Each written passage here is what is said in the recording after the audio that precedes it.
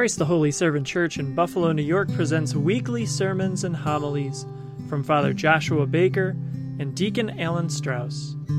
Father Joshua is a priest in the CEC, dedicated to spreading the message of the gospel and celebrating the ancient faith and worship of the Church.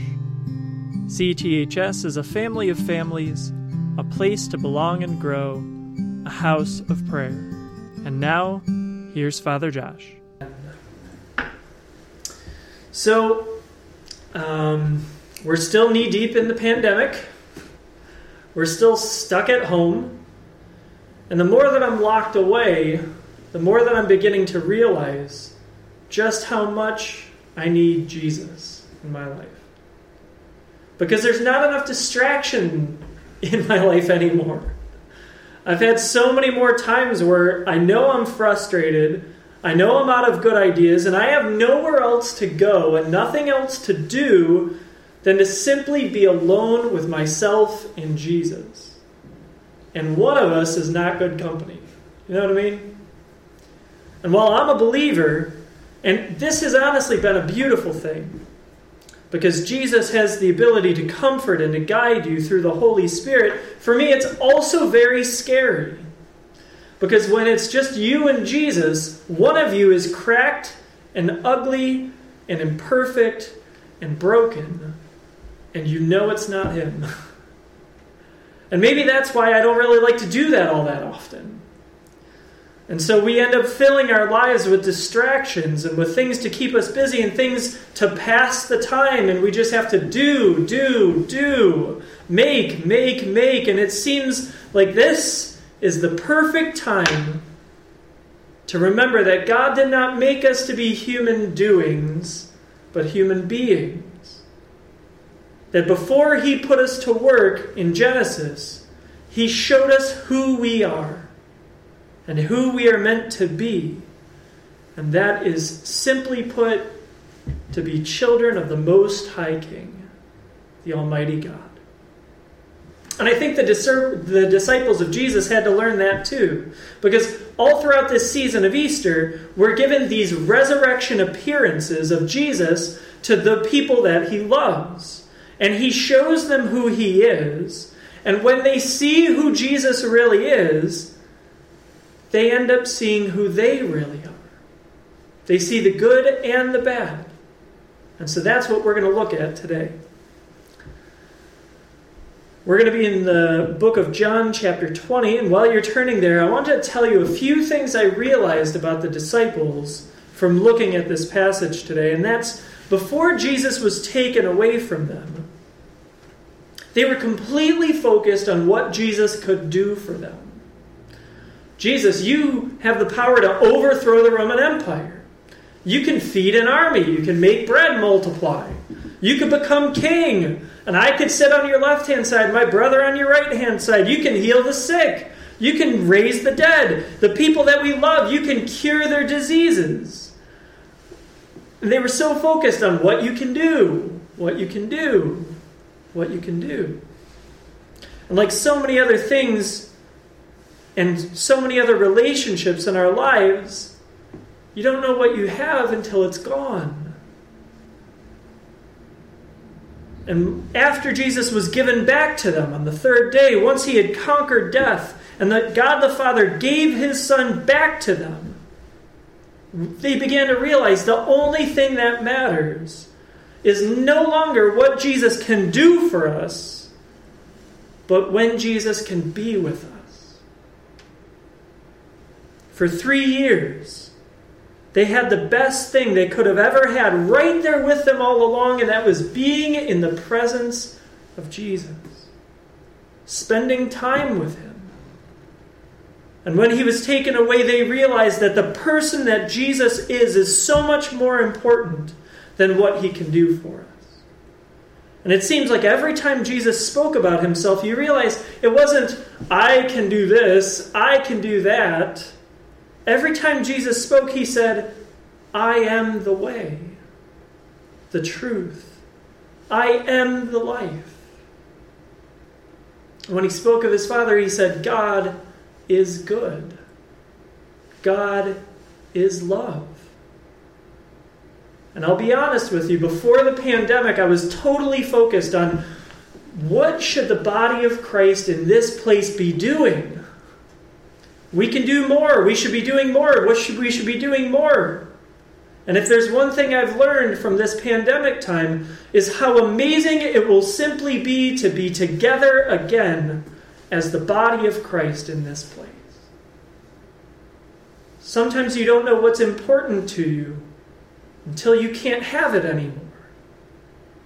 And I've realized I need more of Jesus in my life, and I need him to be revealed to me in the breaking of the bread and in each one of you being here in this place.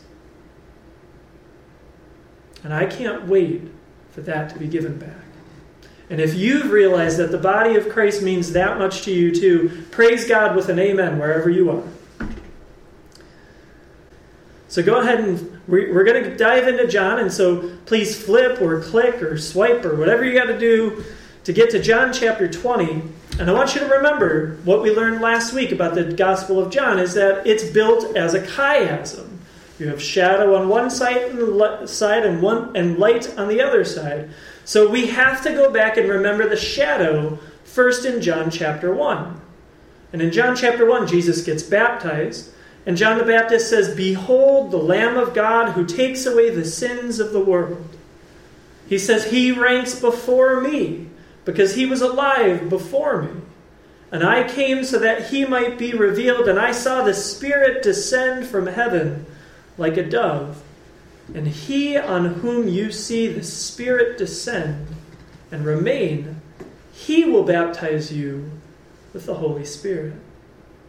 So John chapter 20 verse 19 says, on the evening of that same day, this is still a Resurrection Sunday, the first day of the week, the doors being locked where the disciples were for fear of the Jews, Jesus came and stood among them and said to them, "Peace be with you."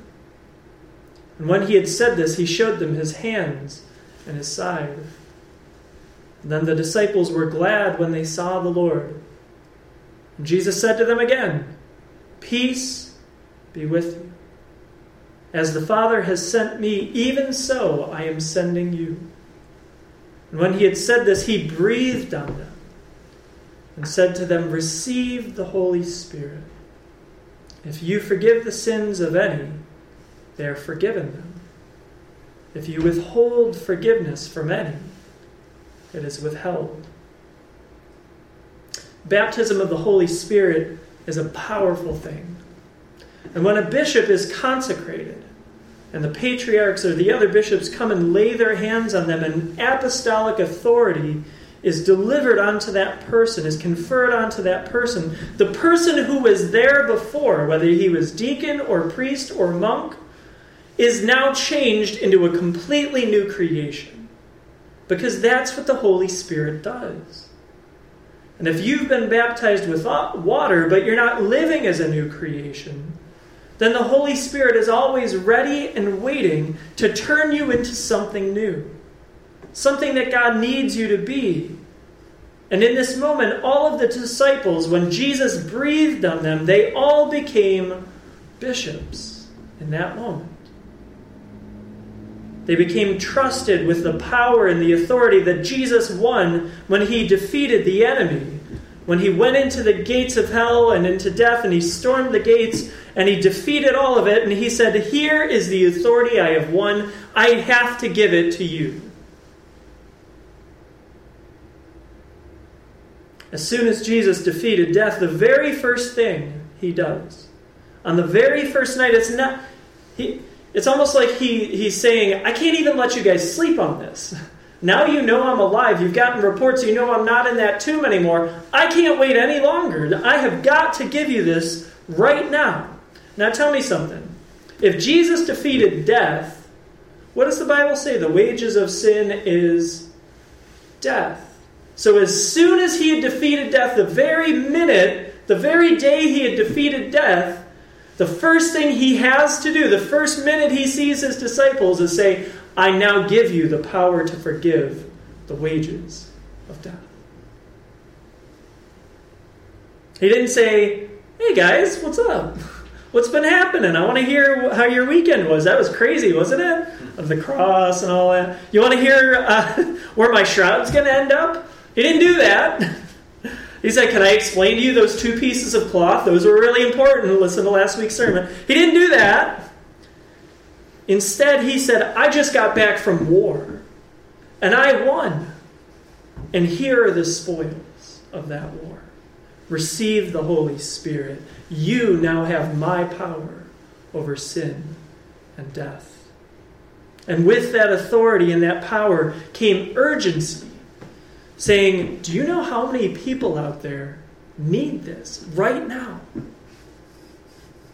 Do you know how many out there are in bondage to sin and to death, and they're trapped and they can't get out of it, and they're going to end up separated from God forever unless you get out there and announce that they have already been forgiven, and that who the Lord frees is free indeed. And if you don't pronounce absolution for them, no one else will. It's up to you. So now you know how John works. We have to go back to the shadow to understand this. John chapter 1. Jesus is calling the 12 disciples, and he calls a few of them, and one of them that he called, named Philip, goes to his best friend Nathanael, who's known in other places as Bartholomew, and he tells him, we found him. We found the Messiah. And Bartholomew can't believe that the Messiah could come from one of the most backwater, redneck places in all of Israel. And all it took was Jesus telling him, Philip, I know where you were. Or Nathanael, I know where Philip found you. You were sitting under a fig tree. And Nathanael instantly believes and says, I'll tell you later what he says, but Jesus' response was, really? That's all it was? You're going to believe because I said to you, I saw you under the fig tree, and because of that you believe? Well, you're going to see even greater things than that.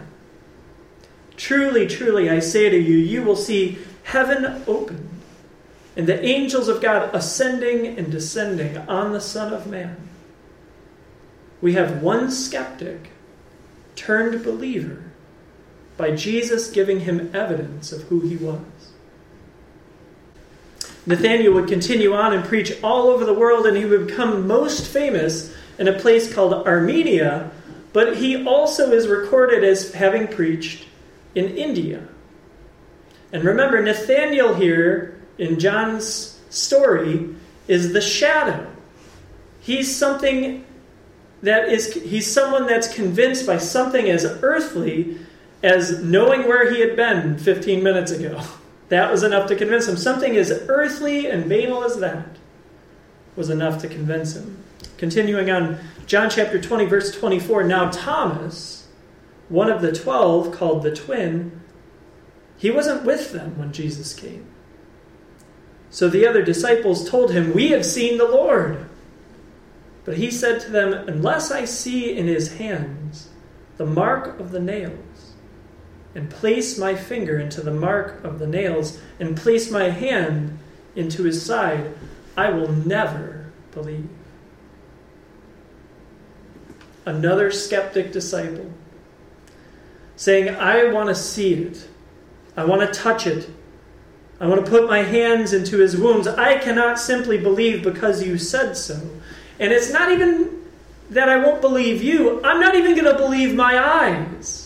I'm not even going to believe my ears if they tell me he's alive. I need my hands. I need physical proof. I need scientific evidence of the physical testing of the resurrection. That's going to be the only thing that's going to convince me. Now, listen. You've heard me say this before, if you've heard me preach about this, that Thomas gets a bad rap in the Western world. Because maybe it's because his ministry took him east instead of west. He didn't go to Rome. He didn't go to France. He went east. And maybe that's why in the Western world we kind of give him that distasteful thing. I don't know. But I honestly think that this whole doubting Thomas thing has gotten way out of hand. We don't have naysaying Nathanael. We don't have spurning Simon Peter. So why do we have doubting Thomas? You know what the Orthodox call him on his feast day? They don't say the feast day of Doubting Thomas. They say the feast day of Holy, Glorious Apostle Thomas.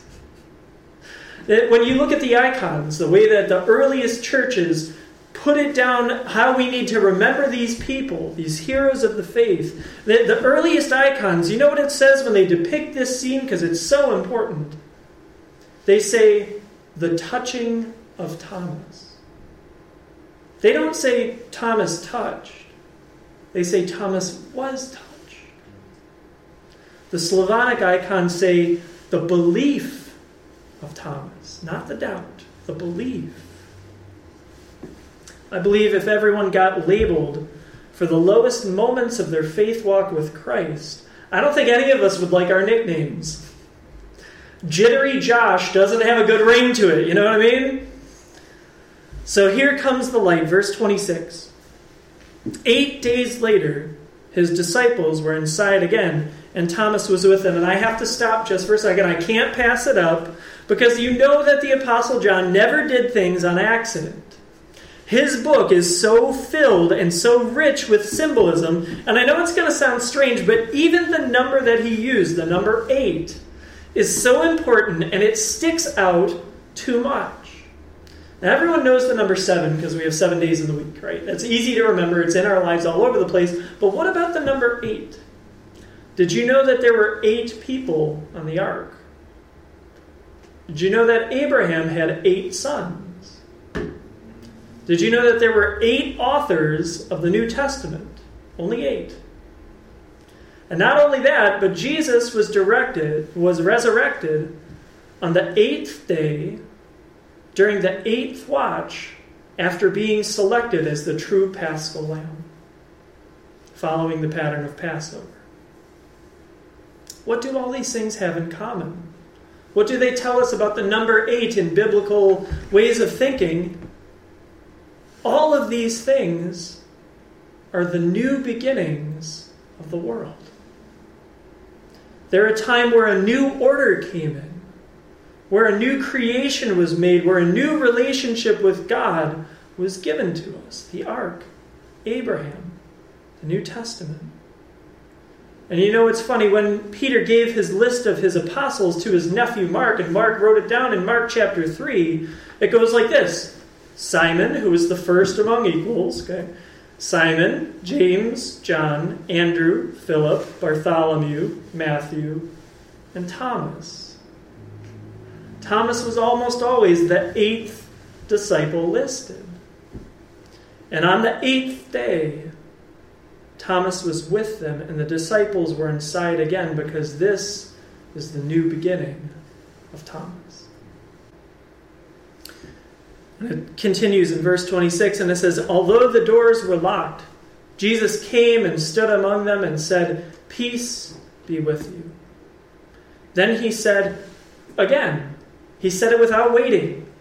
He said it without asking for an explanation. He said it without needing anyone to explain anything to him. He desperately needed to accomplish something. He had a mission and a goal, and he was focused. And so he said to Thomas, put your finger here and see my hands.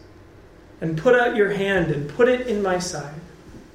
And do not disbelieve, but believe. This is not the story of a man who doubted. This is the story of a resurrected faith of a child of God. This is the story of Jesus reaching out and touching Thomas's life, touching his heart and his soul, saying, I came here for you and for you alone, because each one of you is that important to me that I would come for you. And each one of you who are listening to this today, you need to know that Jesus is touching your life in this moment. That he has a massive love for you, and that he will always come for you. Do not disbelieve, but believe.